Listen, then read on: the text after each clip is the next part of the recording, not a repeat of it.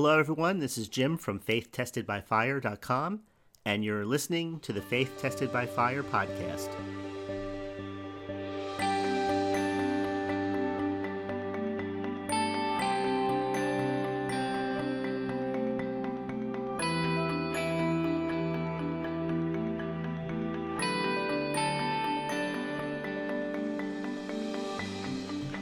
Okay, welcome back.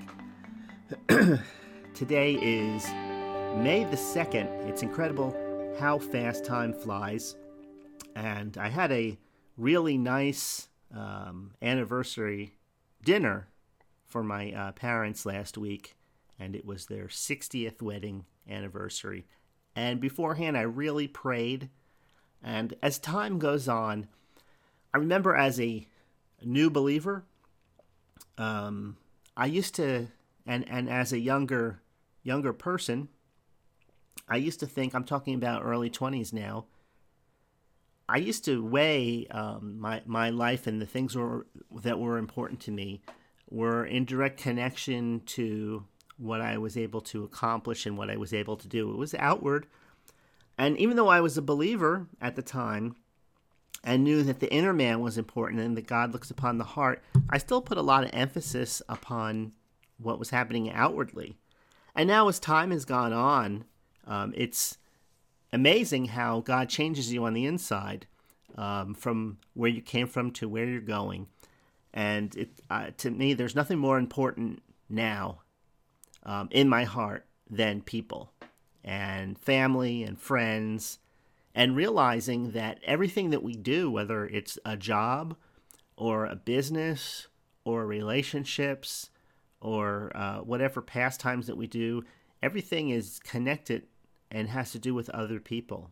And so I realize over time that we are the solution to someone else's problem.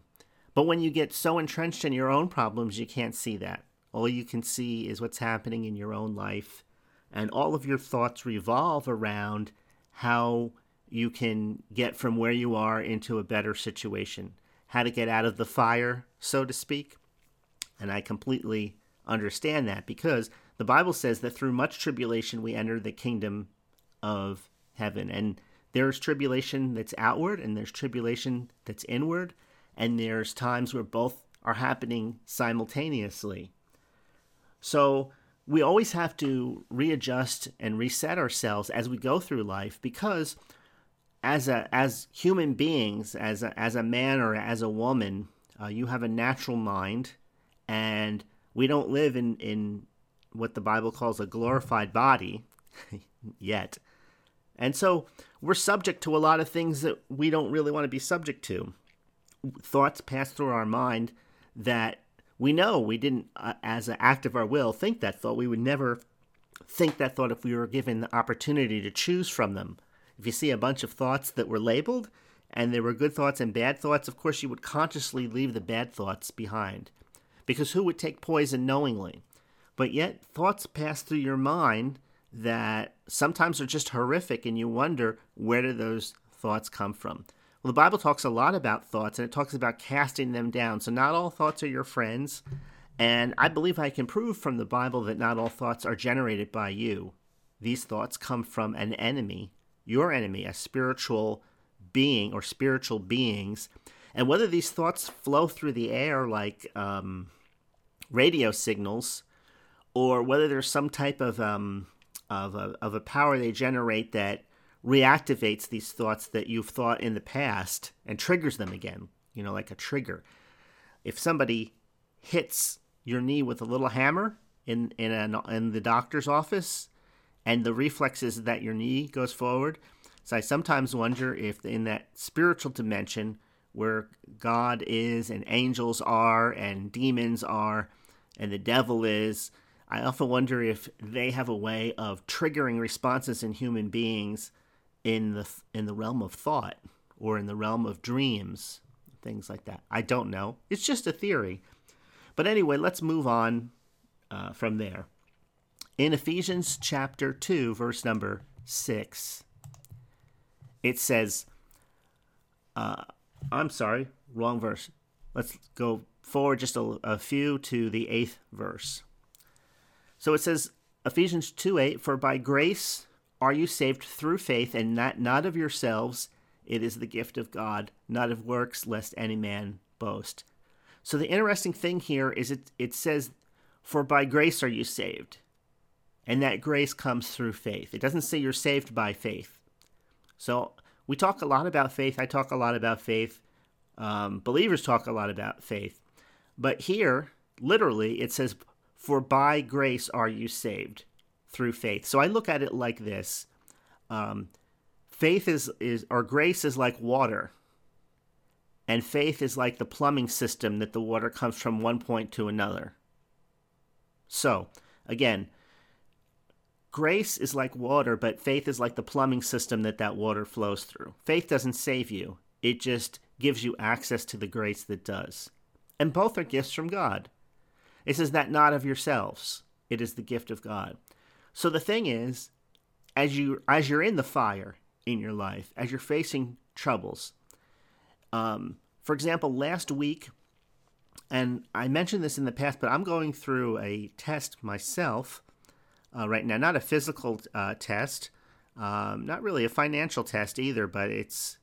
I don't want to go into it in too much detail because it involves several people and banks and property and a lot of things about that nature.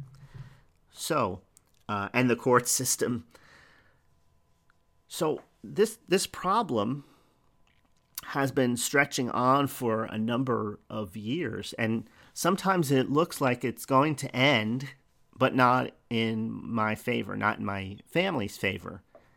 And so I find myself praying, and I feel frustration, because when my mind begins to calculate how long the problem has existed, and then it begins to weigh it against how much I've spoken positive words about it, glorified God in giving thanks for the answer for it, and all these things, it just seems like I'm running a marathon and there's no end in sight. And that gets, as a human being, that can get frustrating after a while, because it's just like any other type of sport, right? Whether you're running a race, the Bible likens faith to running a race, or your spiritual life, like you're running a race.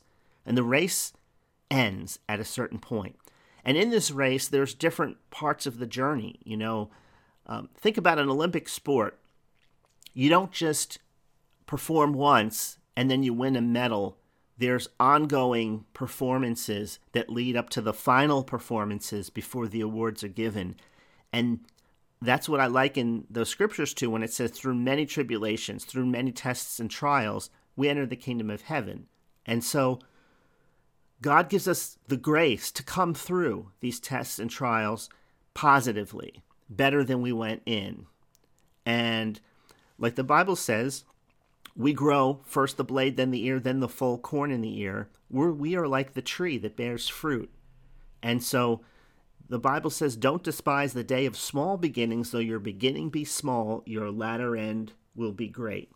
And sometimes in the natural, when you hear these scripture verses, promises, they're hard to believe. Or you feel that maybe you've disqualified yourself by something you've done or something that you haven't done. But when we start thinking about the works part, and we start comparing what we're able to do against the problems that we're facing, a lot of times what we're able to do just doesn't seem like it's enough. So you move out of a faith-based, grace-based mindset to a works-based mindset. For example, if somebody hands you a shovel and says, go out in the backyard and dig a 6-foot hole that's at least 3 feet in diameter. Okay, so that's quite a bit of work. You're probably going to have to dig it even wider than that to get down that far, that deep, with a regular shovel. And whether it takes you a day or 2 days or a week to do it, a lot of energy will go into digging that hole. And when you're done digging that hole, there will be a sense of relief, maybe a sense of accomplishment. But either way, you pit it yourself against that dirt, and you put your effort in to pushing that shovel into the ground, into taking up a a shovel full of dirt, putting it on the side, and repeating that process again and again and again and again and again. And so when it's all done, you've done something. You've accomplished something. But that's not the mindset that the Bible's talking about in Ephesians 2:8. Because it says that you're saved by grace through faith, and that not of yourselves, lest any man boast. If you dig a hole, you can boast. Are you following what I'm saying? This idea or mindset is also echoed in the book of Deuteronomy, where the Bible says that after they've increased and after they've been blessed and after they have wealth, don't say in your heart that your own power has gotten you this success. But the Bible says that it's God that gives you the power to get wealth, that his covenant may be established in the earth. I'm going to turn there quickly.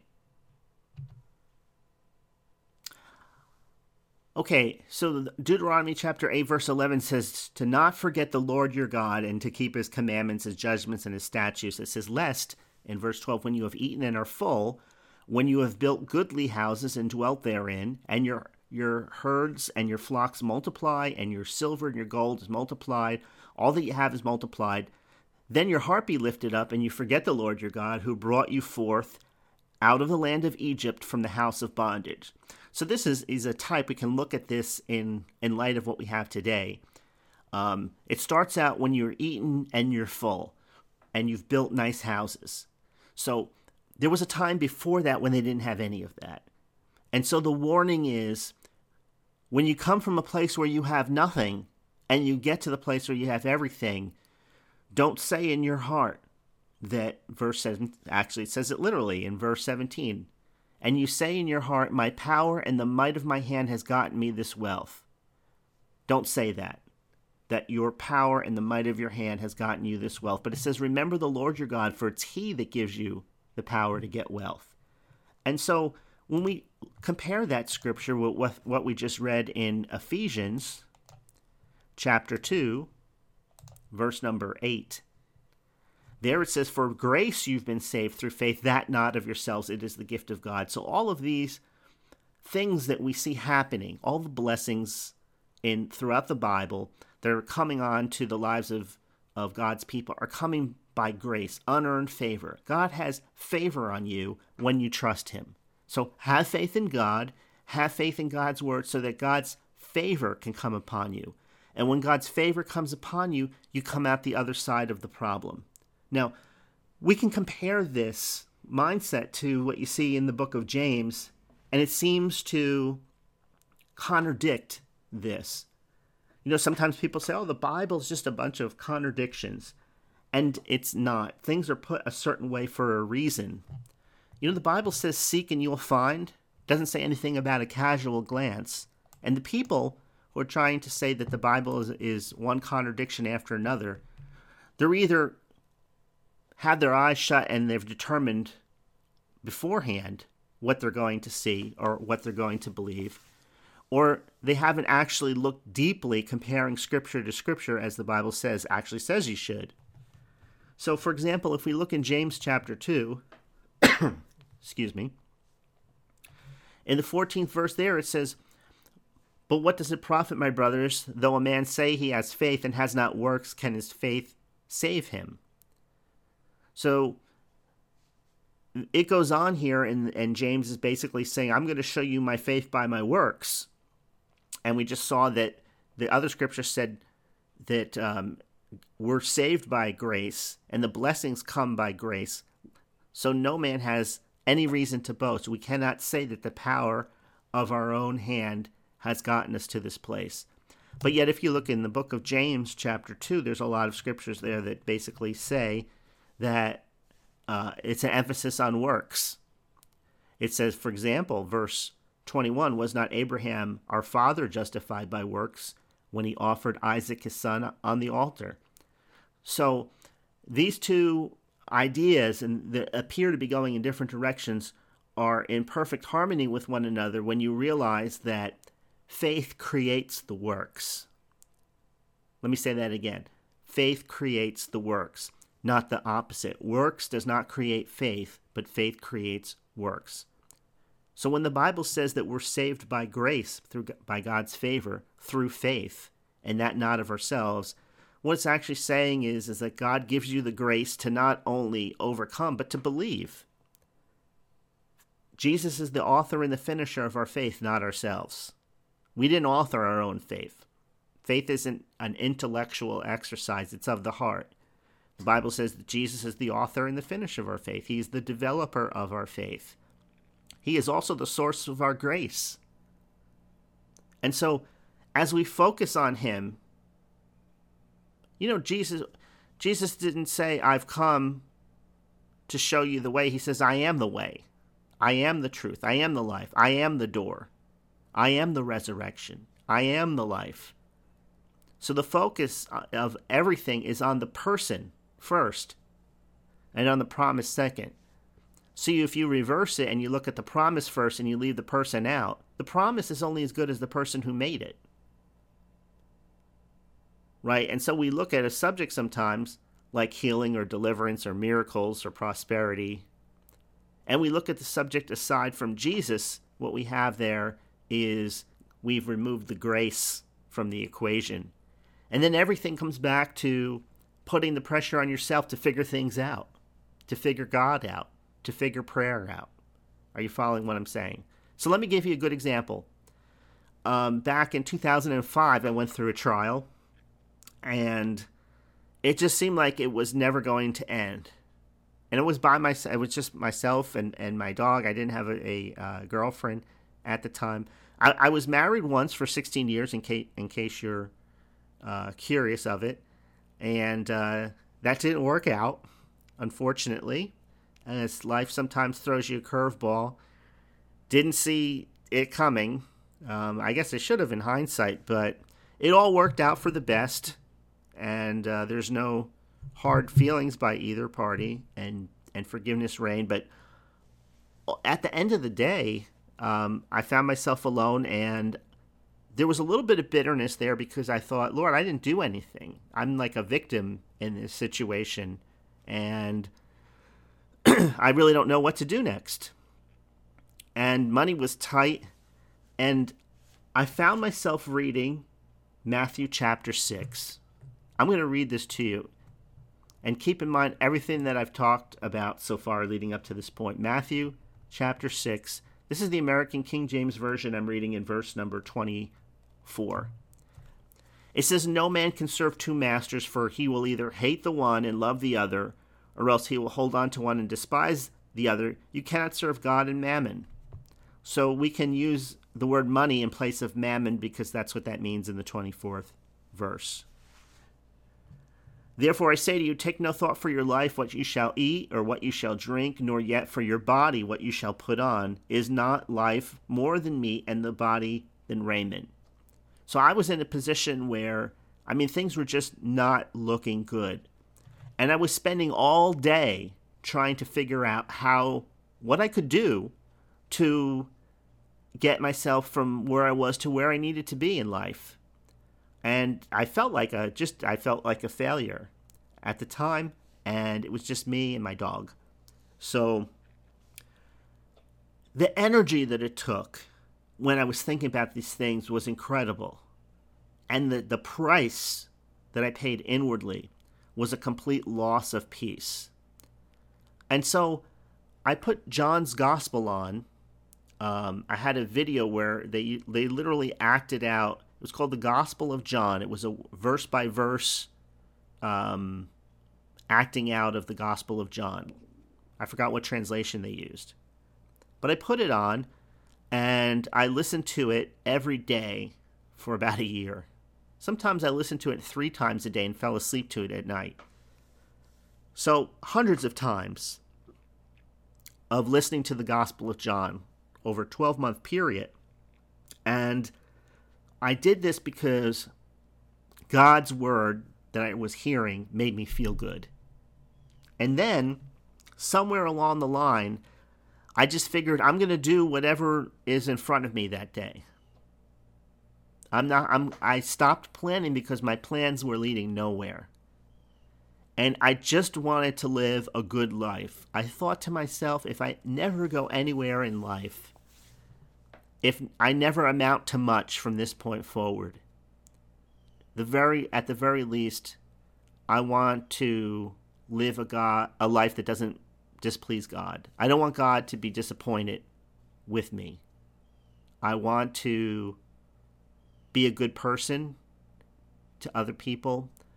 I want to acknowledge God throughout the day and not ignore him and put him first. I just want to do something right. And so that was the mindset that I went forward with. Now, during those days, I did some thinking about my life, and I did put some effort into my work, but my heart wasn't in it. Now, when I say my heart wasn't in it, I don't mean that I really didn't care about the outcome of what I was doing. I did what I did, but I didn't live in that thing. Let me see if I can make this a little bit clearer. You know, you go through your life and you go through your day.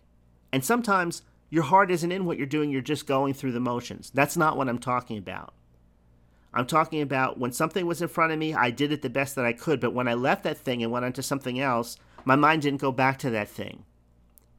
So you can go through 24 hours in a day and your mind is only in one area. Maybe it's thinking about the problem, thinking about possible solutions to the problem, calculating possible outcomes and plan B's and plan C's, and that sucks the life out of you. That's what it's saying here. No one can serve two masters. You can either serve God or money. That's why it says in verse 25, take no thought for your life, what you shall eat, what you shall drink, nor for your body, what you shall put on. That doesn't mean you don't make a plan to buy a new shirt, new pants, shoes when you need them. Is not life more than meat and the body more than raiment? That doesn't mean that you don't check the refrigerator to see if you need new food. And then it gives an example of the fowls of the air.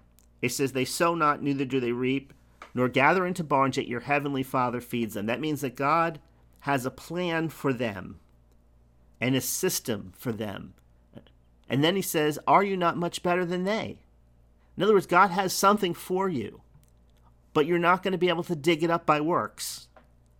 You're not going to be able to bring it up from the depths or pull it down from above by your own ability. So we're saved by grace, unearned favor. There's unearned favor available to you for whatever you're facing today. God's favor can pull you through. It comes from faith in God. Now, Jesus said, I am the way. He didn't tell you, I've come here with a map so that you can find the way. He said, I am the way. Jesus said, I am the truth. In other words, focus on him. Jesus is the express image of God. It's true, we pray to the Father in Jesus' name. I don't want to go through all these technical things again. You can listen to them in other podcasts, but where's the focus? Where's your heart? So if your heart is in, like Samson's power was in his hair, remember? Some people's power is in their ability to remember scripture verses or their ability to generate money or in their ability to understand or in certain wisdom, being able to figure things out. And any of these things can be cut off, right? But Jesus can never be cut off. So if your faith is focused on him, if the source of the power in your life is Jesus himself, nothing can separate you from him. Nothing can separate us from the love of God. And the love of God inspires the grace of God. And the faith that we have is nothing more than the plumbing system. It's not the power itself, it's just the pipes through which the power comes. Verse 27, Matthew chapter 6. Which of you, by taking thought, can add 1 cubit to his stature? And why take you thought for raiment? So why are you thinking about clothing? Again, these are just the necessary things in life. You know, the Bible tells us that if we have enough to eat and drink today, to be satisfied with that. But most people, and I'm just like you are, right? The temptation comes to look and to see what you have and to measure it against what you think you're going to need or what you were told you're going to need tomorrow. And then you worry or don't worry based on what you can see, right? And so inadvertently you're serving money. But if you serve God, God will add all these things to you. So let's get right to the main point. Verse 31, take no thought saying. Again, the power of the tongue. What shall we eat, or what shall we drink, or wherewith shall we be clothed? For after all these things do the Gentiles seek. Who are the Gentiles in the Bible? The people that don't have God. For your heavenly Father knows that you have need of all these things. But seek ye first the kingdom of God and his righteousness, and all these things will be added to you. So let me go back to that story again. I was sitting there, I was alone. I had put the energy into trying to figure things out. It didn't work. I didn't know what to do next, so I decided that I would just make it my purpose to live a life that was pleasing to God. And when something came in front of me to do, I would do it the best that I could, but I wouldn't belabor it by wondering, by asking questions, by trying to figure things out. Instead, I took that same energy and focused it on God and his righteousness and his love and his ability, and I went on with my life. And slowly, I came through the other side. And it happened so gradually, so naturally, and I didn't need to figure things out. I wasn't aware of my own power, so to speak, or lack thereof, which is the better way to put it. And God brought me through the other side. And he'll bring you through the other side. But you just have to learn that it's unearned favor that takes you through. It's God's grace. You're saved by it. You're healed by it. You're delivered by it. So don't put your energy into trying to figure things out. Real faith will create the works. And most of the time, I've noticed in my life over the past 30 years of walking according to my understanding of God's word and trusting him to the best of my ability at any given point, I naturally did the things that I was supposed to do without realizing that that was the thing I was supposed to do. Right? So if somebody tells you, right now you're supposed to get up, go outside, get in your car, drive to the post office, and there will be a package there for you. And you should do it right now. Somebody tells you that, you hear it, you understand it, and you make a choice to do it or not. It wasn't like that. It was more like, all of a sudden I found myself doing something, and it turned out good. And I realized, wow, it wasn't my own power. It wasn't my own. God was leading me by his Spirit. It was such a still, small voice that I didn't even recognize it as God. I just thought it was my own. And I did the right things. When I went back and I tried to figure out what type of pattern that was, or how that could be, how I could learn from it, how I could duplicate it, then everything just stopped. But when I just let go and simply, like a child, trusted that God would have what I would need when I needed it, everything slowly came together. Okay, that's all I have for you today. I hope that was a blessing to you.